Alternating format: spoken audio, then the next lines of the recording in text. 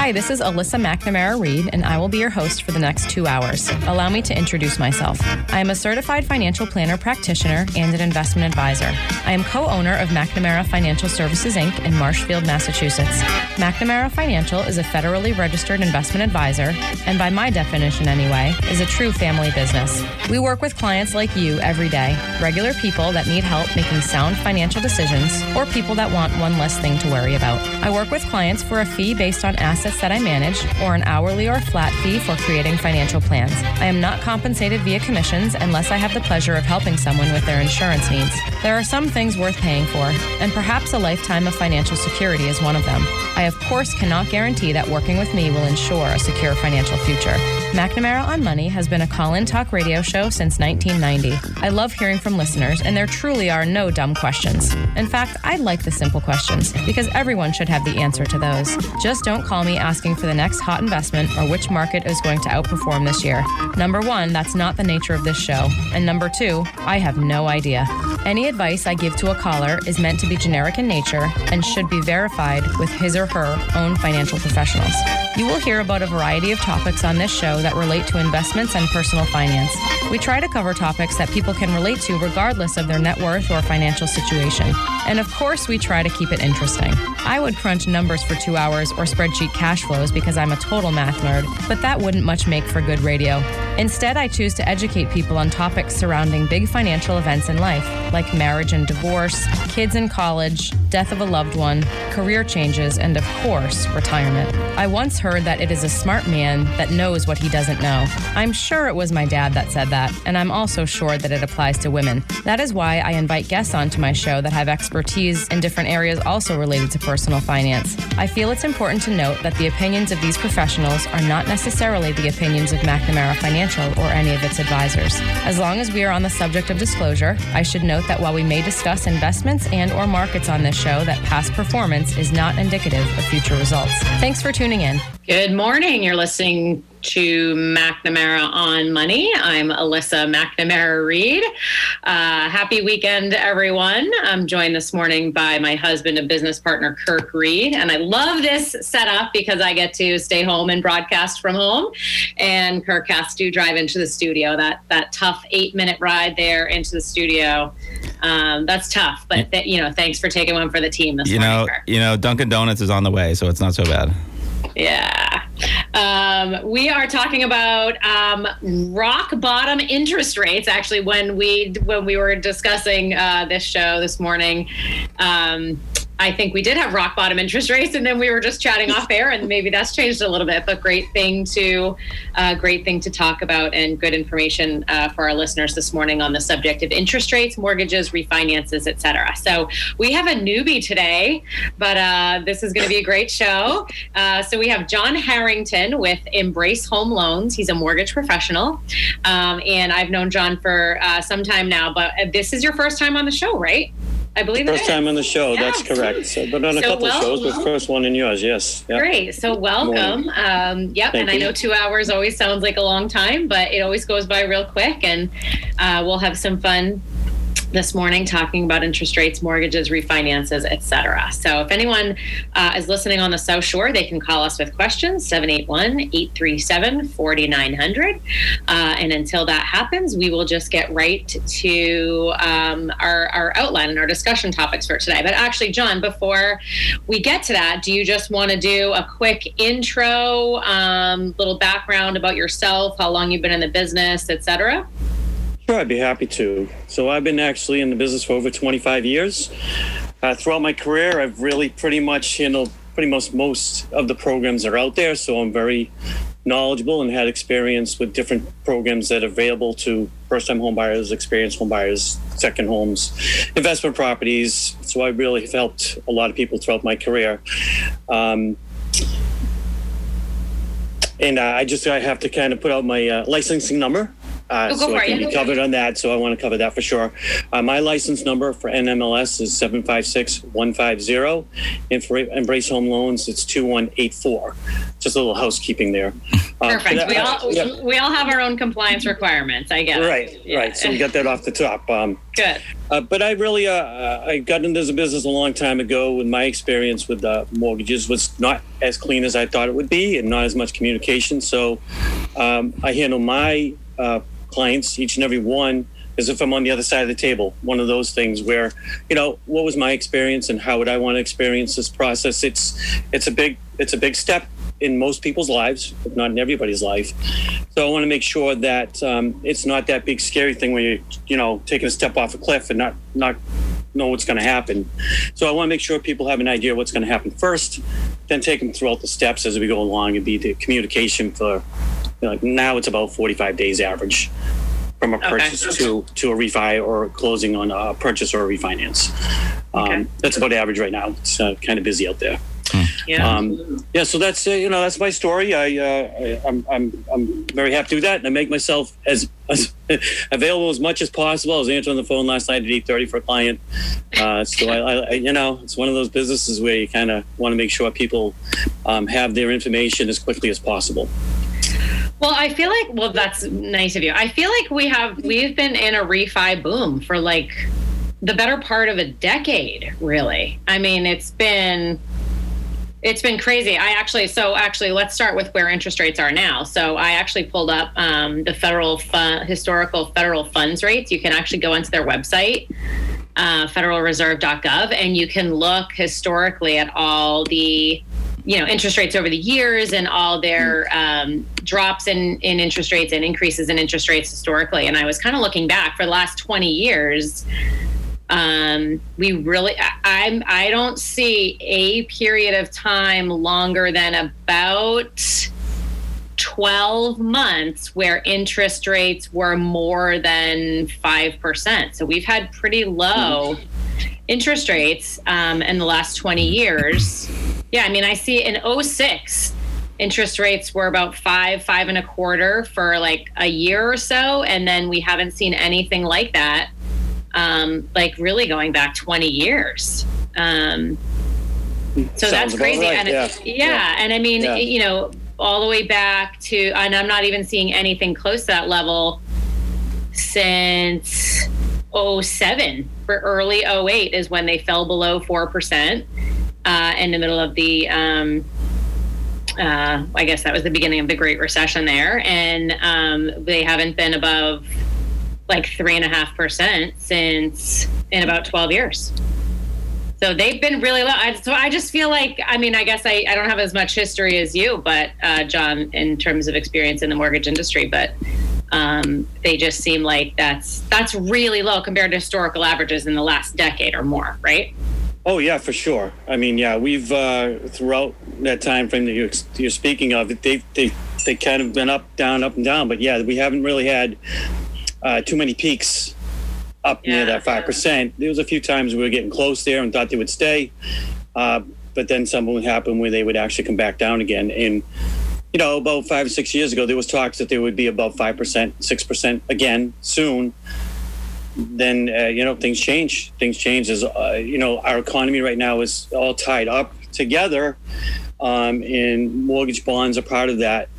So if there's different things that happen throughout the economy or different events, it certainly can affect where we will be with rates, including this year.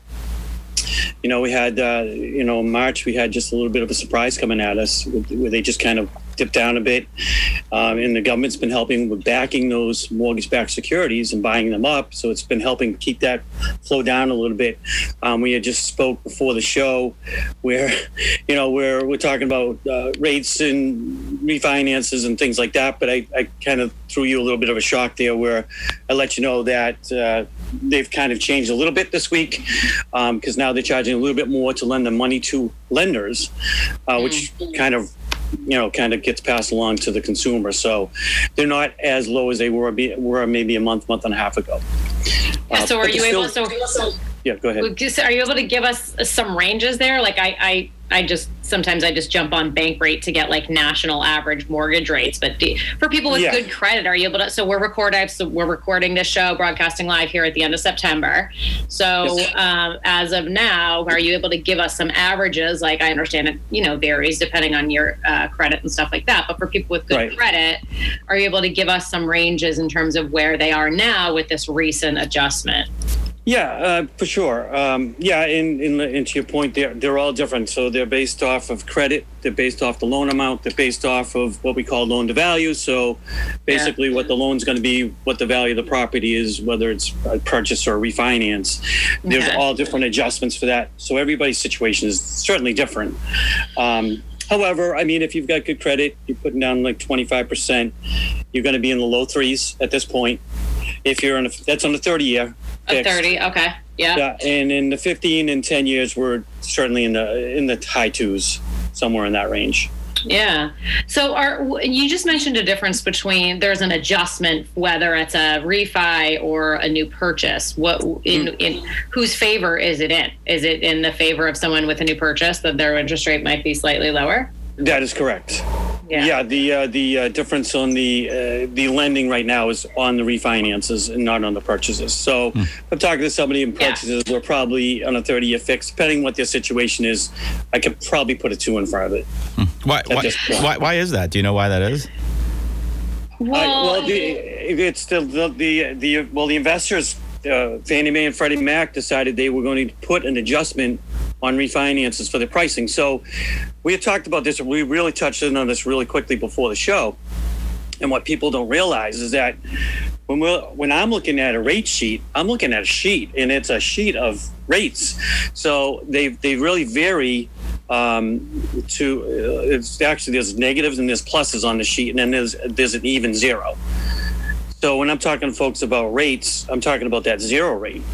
When I mentioned earlier, he was curious about what points are, but basically what points are is when I'm looking at that rate sheet, I've got let's just use 3% as a zero rate, but there's a 2.875 rate, there's a 2.75 rate, there's a 2.625 rate. You could actually buy down with points to those other rates, but it costs you money to get a lower rate. Yeah. And then to the same effect, you can go up to like 3.125 or 3.25 and might be able to give you a little bit of money back towards closing costs. So when I'm looking at a rate sheet, I'm really looking at it probably about, there's probably usually about maybe a dozen rates on it. And people don't see that. Yeah. So points are just a way for you can pay the bank to lower your interest rate. You're paying them, here's some money up front. And in exchange for that, I'm going to pay a little bit less interest to you along the way. That's correct. Yeah, that's correct. Or there's certain adjustments for the rates for different scenarios that people with different, they're doing different purchases or refinances or they have unique situations. They can pay points down to get to different rates. That's correct. It makes sense to me that the banks would offer lower rates for new purchases because that's new business. I mean, it doesn't benefit the bank to refinance anyone. It doesn't for an existing customer. I mean, right? I have a hard time with this in my head. Like, it doesn't behoove the banks for their existing customer base to just refi and lower their interest rate. Other than closing costs, other than one-time cost to the bank for that. Sometimes I can't wrap my head around why are they allowing all these refis, because it doesn't benefit the bank other than that they would lose business for someone to go refi with another bank. Right. Well, that has something to do with it too. But closing costs are really just that. It's the cost to really produce the mortgage. Yeah. There's really no gain per se in closing costs for the bank or the investor or the mortgage company. Like we have really on the closing costs, we have one processing fee on there. But the rest of the fees more or less are from attorneys, appraisals, recording fees, taxes, and insurance. So really for us to produce a loan is not cost effective. We get paid in the long term of the loan, to your point. But you're right. They could go somewhere else, or we're in a service business as well, so we want to make sure we're servicing our customers correctly. So it's it's to everybody's benefit to refinance somebody. And I mean, they get, yes, like you said, they get that transactional fee to do it. And then, I mean, how often do people actually stick with the loan anyway? I mean, they end up, refinancing or changing later or whatever. I don't know what the odds are that they actually, finish out that loan. Well, there used to be, averages change on that all the time. And with the situations that we've had in recent years, people are actually staying in their properties longer than they used to. Mm-hmm. So the average used to be maybe 5 to 7 years, where now I think it's more like 10 to 15. But that's an average. But I mean, but then how often how long do they actually stay with the loan? Because people are typically, they refinance again, or they take cash out, or they do something. They don't stick with whatever they do. Well, yeah, I mean, everybody's situation's different. And to Alyssa's point at the beginning of the show is that we've been in kind of historically low rates for a while. So it's unusual of a pattern for mortgages in themselves recently. So people have refinanced more than they would have historically in the last 10 to 15 years. So it's hard to answer that question because historically, they're probably not refinancing too much. But recent history, they have, because, I've been in the business 25 years, and you went over some of the rates. But, when I first got into business, rates were probably almost like 6%. So I've had clients that started at 6% and went to 5, went to 4, and went down to almost 3. Yeah. So it's kind of benefited them, but at the same token, that's not a normal process in the mortgage business. So now people I'm helping with purchases, they probably won't refinance ever, because they really shouldn't go lower than where they are at this point. Yeah, I was going to ask you. So 5 years down the road, they won't be looking to refinance. Yeah, because I know back in the 80s, interest rates were really, really high. But yeah, so by the time you started in the business, like in the mid 90s, I guess. Yeah, so you're saying they were like in the 6s roughly, and so in the past 25 years, they've basically been trending down a little bit. And I mean, so we look at sometimes like in our business, we talk about how interest rates affect bonds, and how that inverse relationship, and interest rates, those are long cycles, for them to trend down and then reverse and start trending up. And so, I mean, so for the past 25 years, basically, we've been seeing that downtrend. And I don't know. I don't know what the average is. If it's how many years it'll take before it starts to trend back up, and then that's probably going to be a long trend. It's probably going to continue to go up, to some degree before it comes back the other way. So I mean, this is probably a historical time of low lows, and at some point they will start to go back up, and then that'll be a long upward trend. It'll be slow, I would guess, but still going the other way. The Fed's been pretty open about. I mean, I was just reading some of the notes from the Fed meeting. What was it, like a week or two ago? And they're not anticipating raising rates, the federal funds rate again. Again, I know that that's not exactly the same as like mortgage rates, right? John, you could explain that better than I could. But the Fed is anticipating raising rates like for a couple, 2 to 3 more years. So this will be interesting to see what it does to real estate, like longer term real estate cycles too, because everyone refis themselves into a 2.5%, 2.9, 3.1 loan, and then like 5-10 years from now, interest rates are I don't know, 4 or 5 on a mortgage or whatever.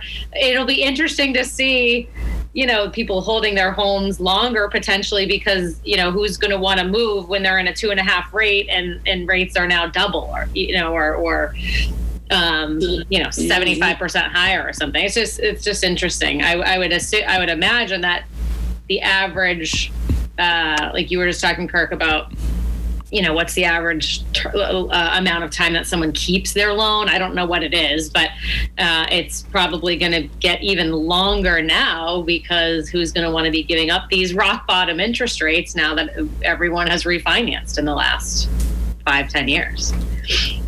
Yeah, I mean, as far as the real estate goes, people move for different reasons. It's not all financial.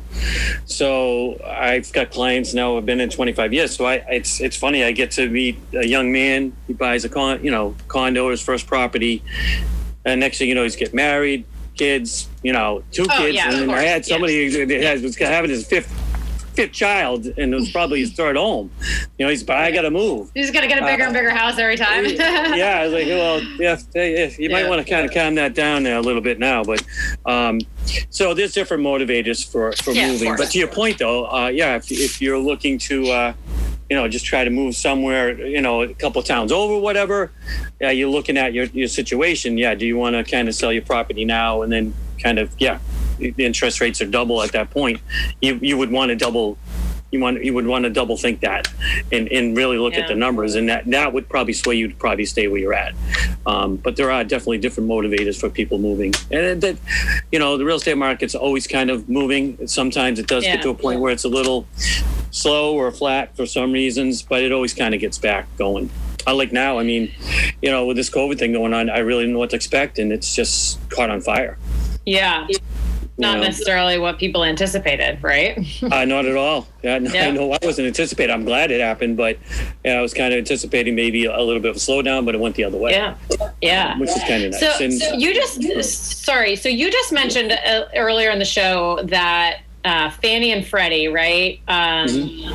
Something about they raised interest rates 0.5 point. Now, do they back like all mortgages in the industry, or like is that essentially those two organizations, that's what's setting rates for the entire industry? Well, they're setting rates for they're the main lenders out there, Fannie and Freddie, for conventional financing. So what that means is basically if you're not doing a jumbo loan and you're not doing a government-based loan, which is FHA, USDA, VA loans, then they're really covering those loans. They're covering the conventional loans. Like they're backing all of them, right? Yeah. Okay. Yeah, that's correct. Okay. So even though if someplace like myself, so we're a direct lender, so we process the loan ourselves, underwriting, get the money, on the table for the closing, and then we're usually either selling a servicing off or keeping it. But that eventually is being backed by Fannie or Freddie Mac if it's a conventional loan. If it's an FHA or a VA loan or a USDA loan, those are going to different outlets, but they're really not backed by the government, shall we say, as far as Fannie and Freddie. So those that particular 0.5 point is being actually with every lender out there. Okay, so it's spread out for everybody. It's an adjustment. On our pricing. Like I said, we have about 12 different rates on a sheet. Now those rates are bumped up 0.5 point because of that adjustment. Is that on, and I'm correct, I'm sorry, is that on refis only, or is that on new? That's on refinance. But right now it's on refinances only. That's correct. They're trying to maybe slightly slow the refis and encourage the new purchases. Okay. I can't answer that question because I didn't. I just saw hypothetical. Yeah. Okay. Okay. Well, we got to take a break in a minute. We're speaking with John Harrington, who is a mortgage professional with Embrace Home Loans. I did have do I need to do your compliance disclosure? Hold on. I have your NMLS number 756150. There you go, John. You're welcome. We just covered your compliance. How about we're talking about phone number, interest rates, mortgages, refinances. I do want to get into. I want to have a little bit of a deeper discussion on refinancing and when it makes sense and when it might not, and then I want to get into new purchases and putting money down and PMI and stuff like that later in the show. So you're listening to McNamara on Money. I'm Alyssa McNamara Reed, and joined this morning by my husband and business partner Kirk Reed. Kirk, is the music playing? I can't hear it. Yes, it is. Okay, so it is time for a break. There we go. Okay, we're just taking a quick break. We'll be right back. And we're back. Good morning. You're listening to McNamara on Money. I'm Alyssa McNamara Reed. Sorry, Kirk, I didn't know you wanted to do the intro there. You usually don't. That's okay. I didn't know if... So joined this morning by my husband and business partner, Kirk Reed, and also John Harrington with Embrace Home Loans. We're talking about interest rates being very low, refinancing, mortgages, etc. Call in number 781-837-4900. All right, so John, I wanted to talk a little bit more about refinancing.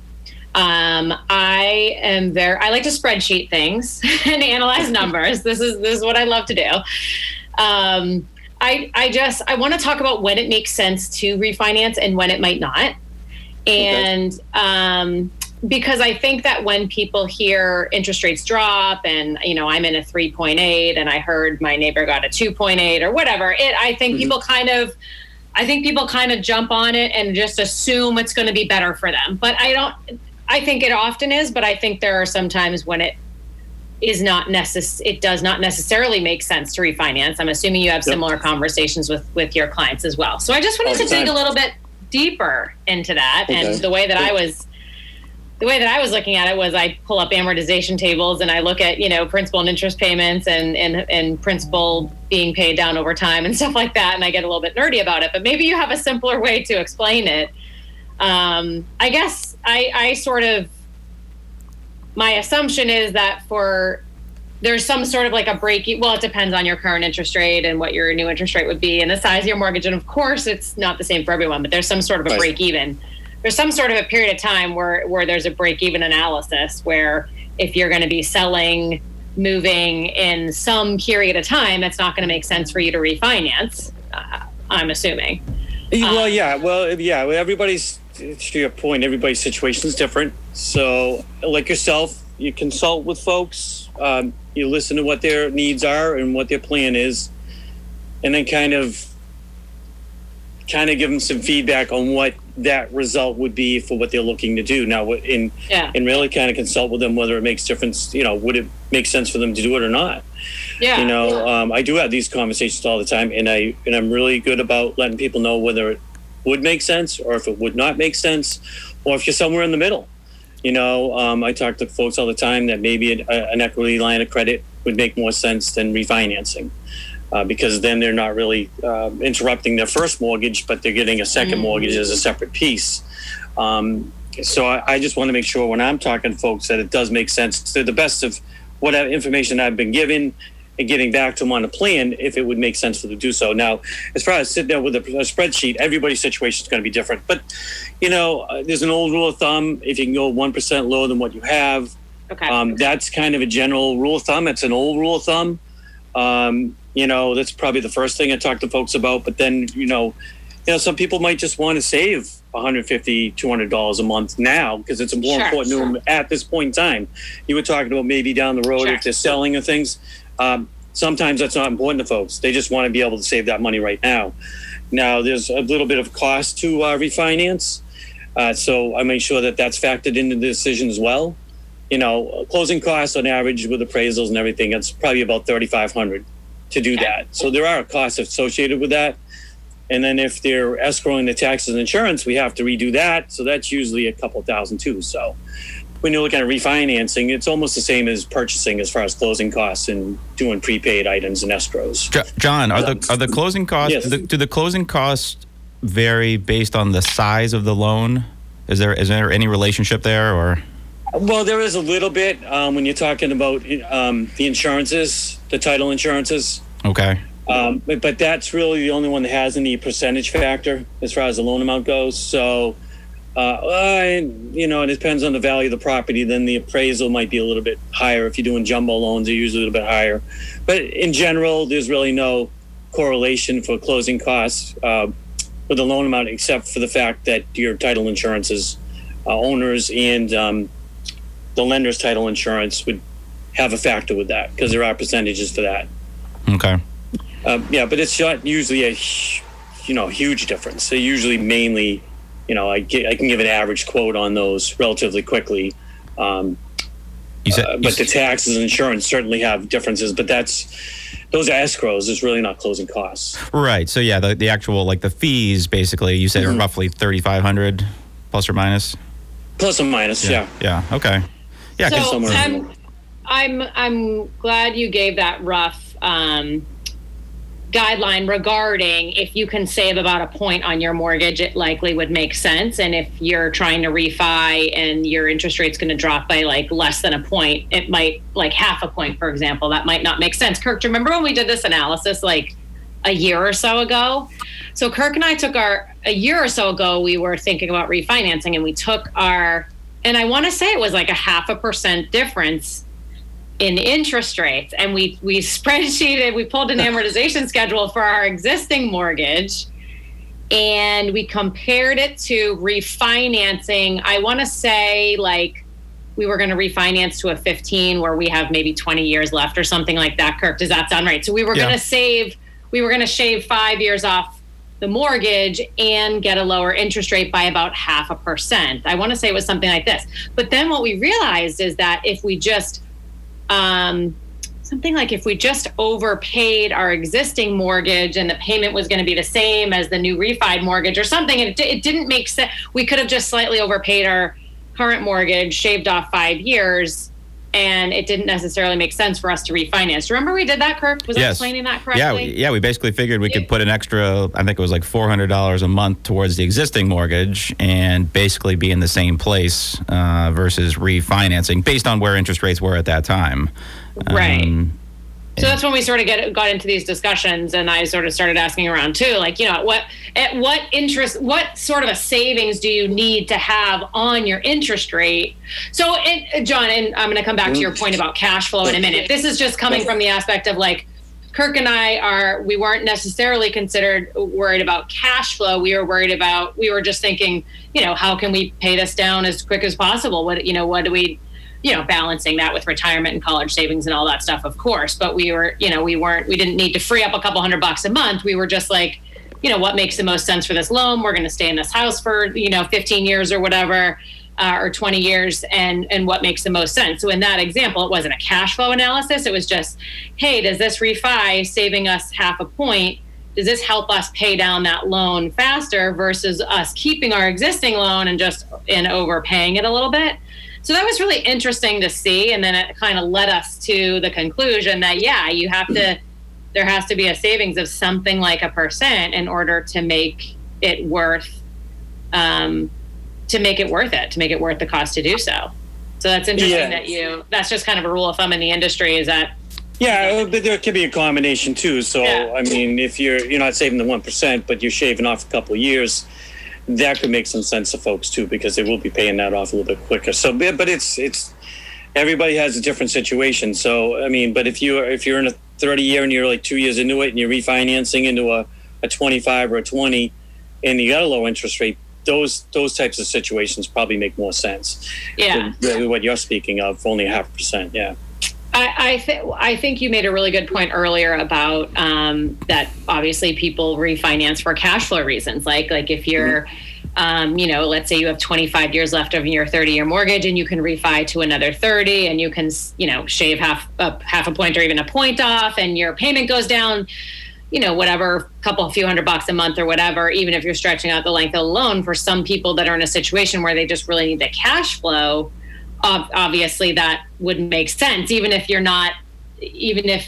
doing it for cash flow reasons, because, maybe God forbid one spouse lost a job or something and they need to, free up cash flow, then it's not a discussion of, well, is this worth it because you're saving a point or so on your mortgage? That's a whole different discussion, right, obviously. Right.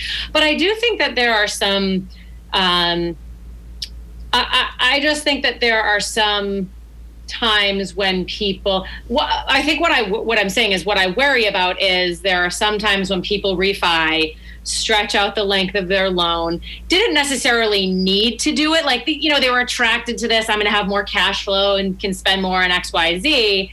But I think there are some people that do it without thinking about the longer term effects, right? Stretching out the length of the loan, you're paying more in interest now than you were before.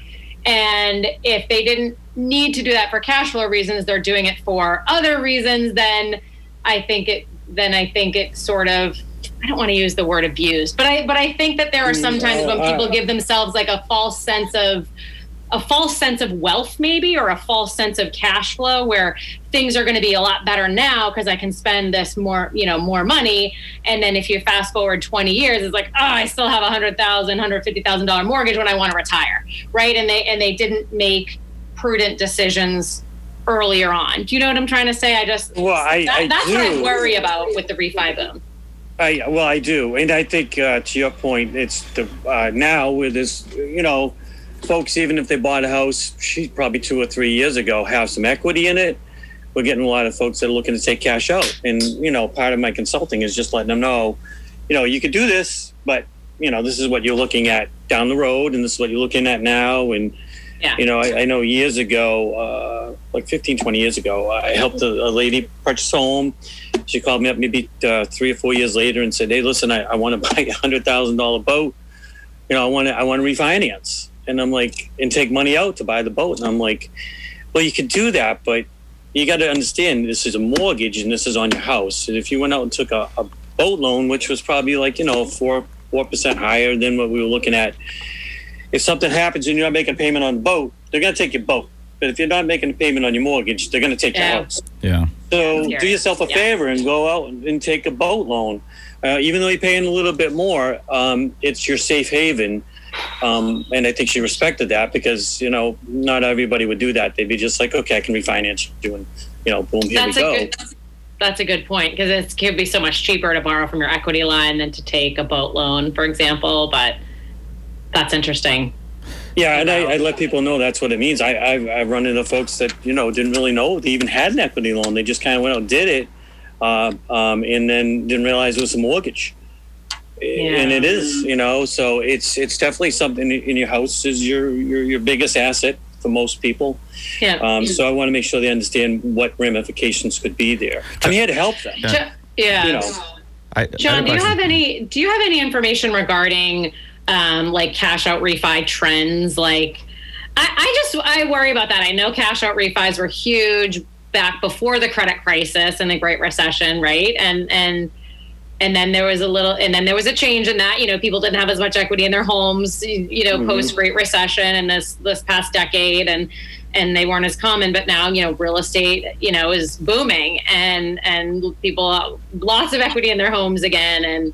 And I've just heard, people talking about cash out refis and stuff like that from other mortgage professionals too. And it just seems like the trend is, similar to where it was 15 years ago. And that does scare me a little bit because I do think that, it can give people this like false sense of wealth and people don't, I think when you're younger and, so what if you have a, $300,000, $400,000, $500,000, $600,000, $700,000 mortgage when you're like in your 30s and 40s, right? It's just like, it's a different mentality than when you're, approaching your 60s, for example, and getting to that point in your life where you just hate debt. You don't want that payment anymore. And, people don't downsize the way that they used to and take equity off the table in retirement the way that they used to. There's not that much opportunity to do that in New England. And so I worry about that. So that was a long-winded question, but do you have are you privy to any information regarding trends or cash out refis or just what's your personal experience recently?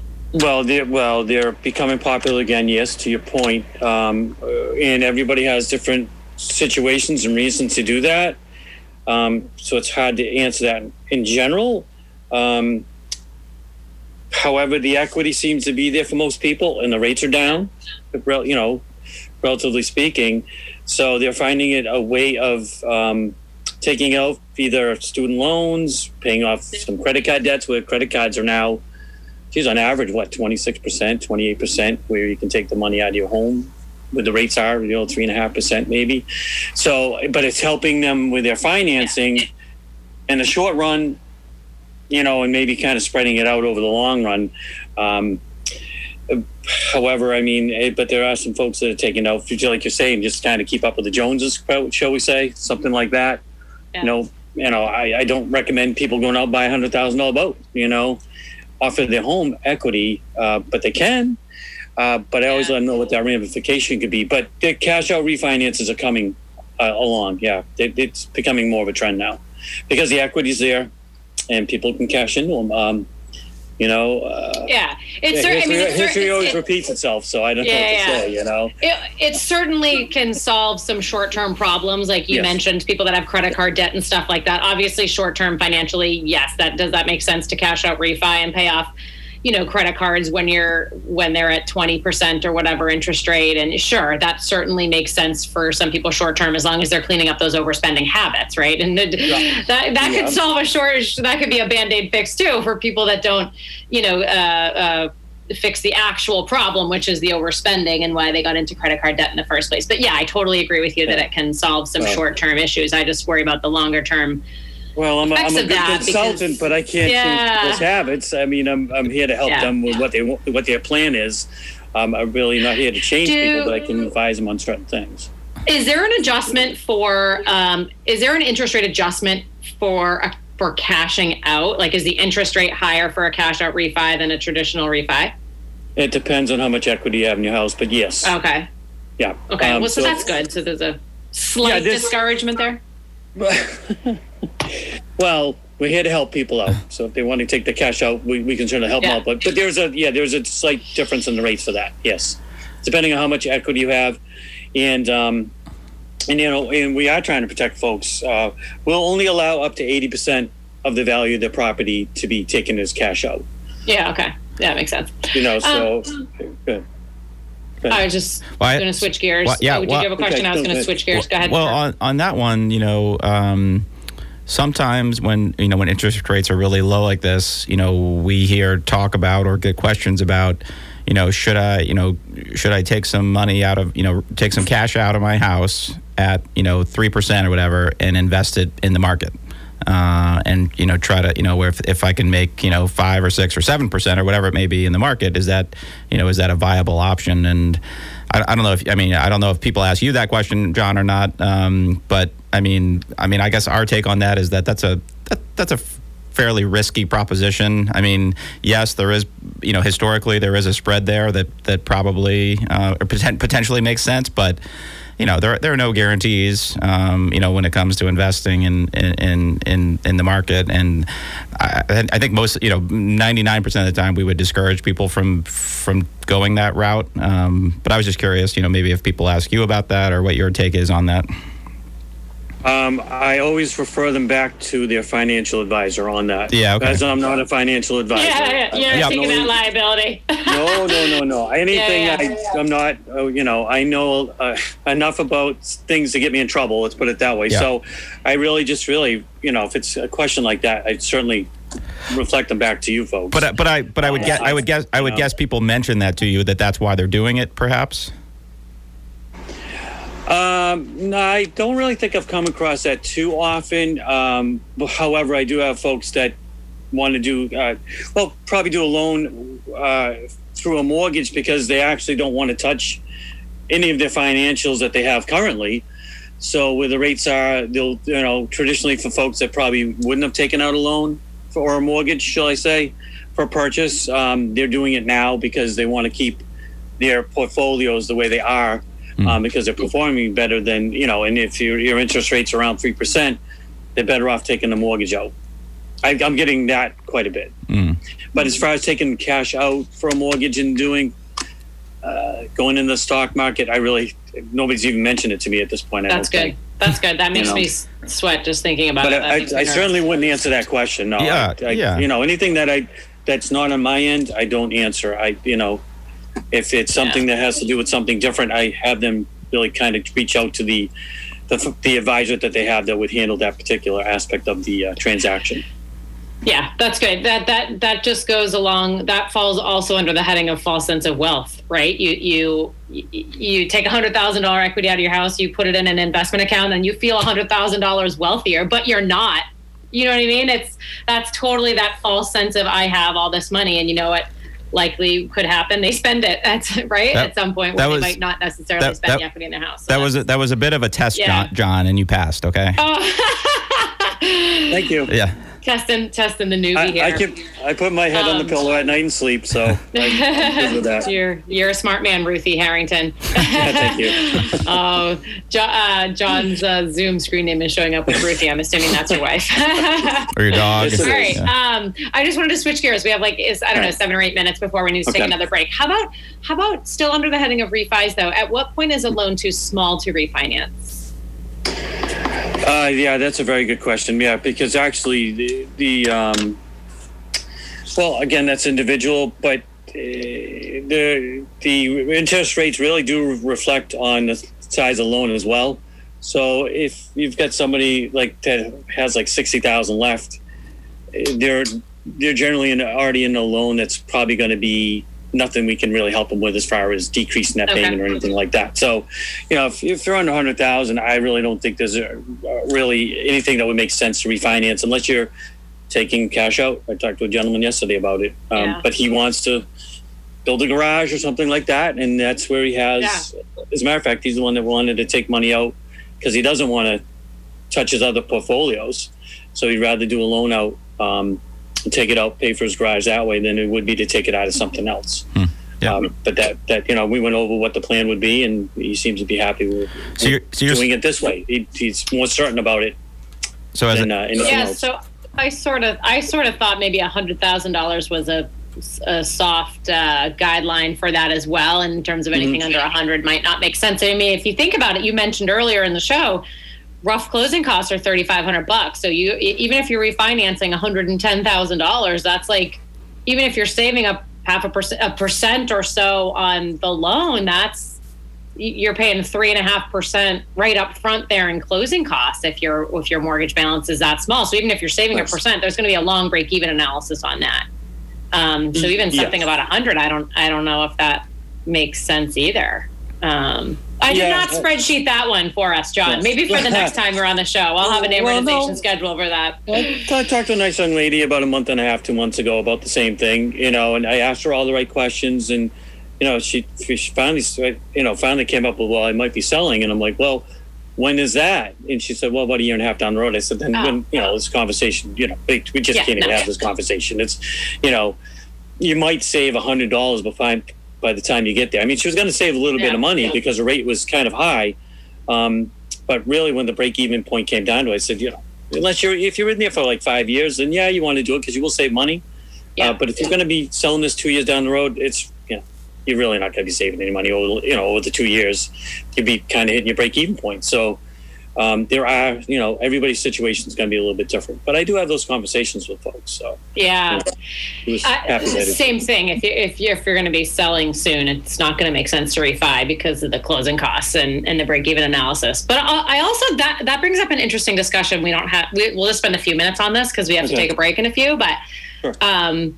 I do sometimes have this discussion with people, not on the subject of refinancing, but on the subject of like, if they are going to be moving in a couple years, or I don't know, year 2, 3. Like I have some clients that are overpaying their loan anyway, just because they hate the debt, they want to get rid of the debt, overpaying their loan, paying down some principal. Sometimes I have these conversations with people like, okay, if they're thinking about a real estate move at some time in the coming years, does that make sense anymore? To overpay the loan, I mean. And generally I'm like, no, I feel like it's better to hold your cash to position yourself a little bit better on a purchase. But I don't know, what is your thought on that? I generally tell them to stop that overpayment. Not that it necessarily hurts because you're getting it back upon sale, but... Correct. Yeah, that's really the only advantage would be, what you're putting down for principal at that point. The long-term effects of paying extra principal are there long-term, but they're really not there short-term. So if they are planning on selling about a year, you're probably right. Make yourself a little bit cash strong for the next year, pay your regular principal and interest, and just sell the property because it's almost a wash at that point. Depending what or they can take those funds and maybe make house improvements that would increase the value of the property. Redo a bathroom, redo the kitchen. Those are where you're going to get your most bang for your buck. Excuse me, it's the only thing that popped in my head. But you can say bang for your buck. Okay, that's a fine on air. So bathrooms and you got a kitchen and you remodel those. You probably make more of an investment with those funds in the short term if you're really selling in a year and a half.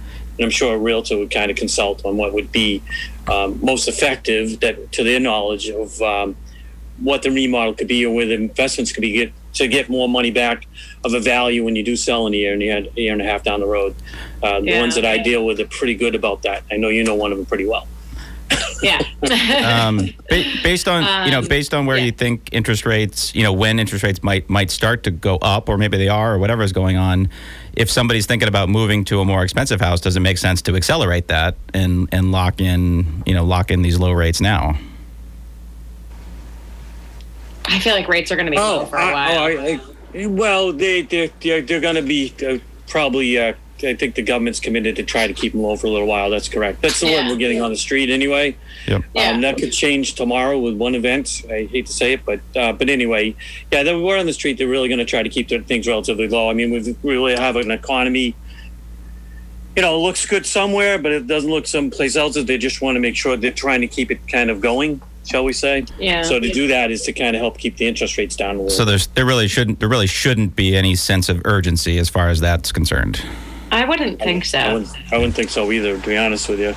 And it seems like historically, in the last couple of years, every time they try to increase the rates a little bit, the economy all of a sudden takes a shift, and then they have to go back down. So, 2 or 3 years ago, the plan was to increase the prime rate, every couple of months.